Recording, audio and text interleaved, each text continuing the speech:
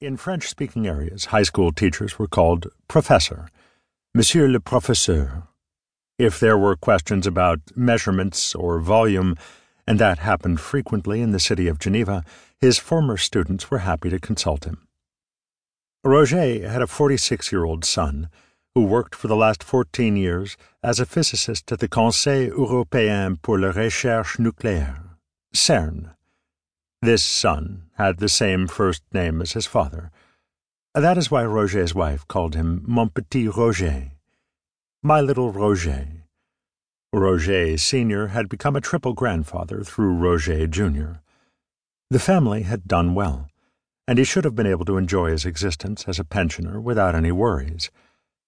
If only there hadn't been the fluttering and intrusive lights that materialized at irregular intervals at foot level by his television armchair. Roger's wife's name was Madeleine, but he called her Didi, his term of endearment, because Madeleine, so he thought, made her sound like a maid and a servant. And every few years Roger fell prey to some whim.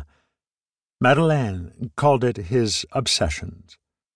They came and went like the seasons, or the sudden urges of pregnant women for a particular food.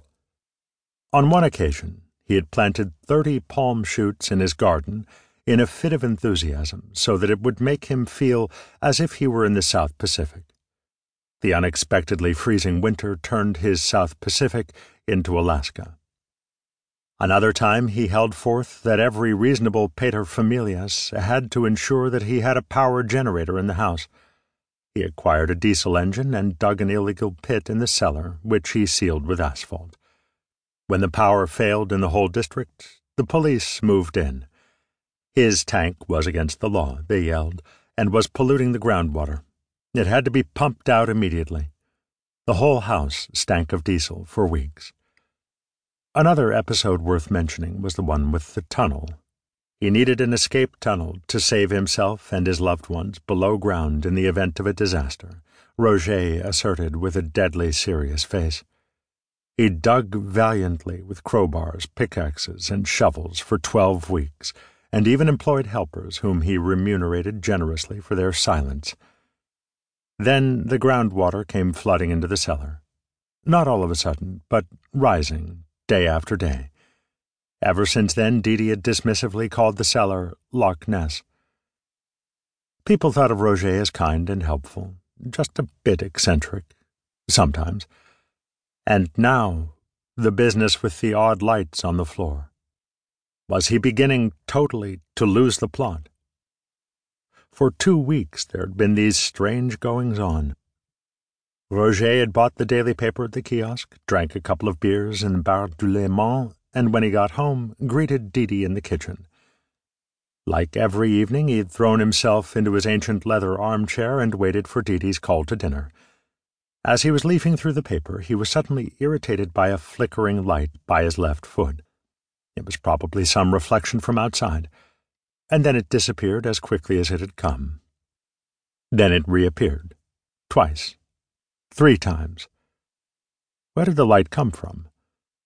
Roger went to the window. His eyes searched the street up and down for a car headlight, a reflective piece of material, children playing with flashlights, anything that had not been there on previous evenings. He registered no changes. Furthermore, it was the middle of March, and the sun had sunk below the horizon. Irritated, Roger returned to his armchair. Was he seeing things that did not exist? Was it his brain? Were his eyes playing tricks on him? He stared at his shoes. At that moment it happened again. A knot of colors formed above the tip of his left foot and arranged itself into a rectangle. Roger pulled his shoe away. The colors remained, floating about 30 centimeters above the floor. Roger pushed his shoe back into them. The rectangle of light remained unchanged. Roger went to the wall and turned up all the light switches. The light in the living room shone brightly. Roger knelt down and felt the carpet, pushing with both hands.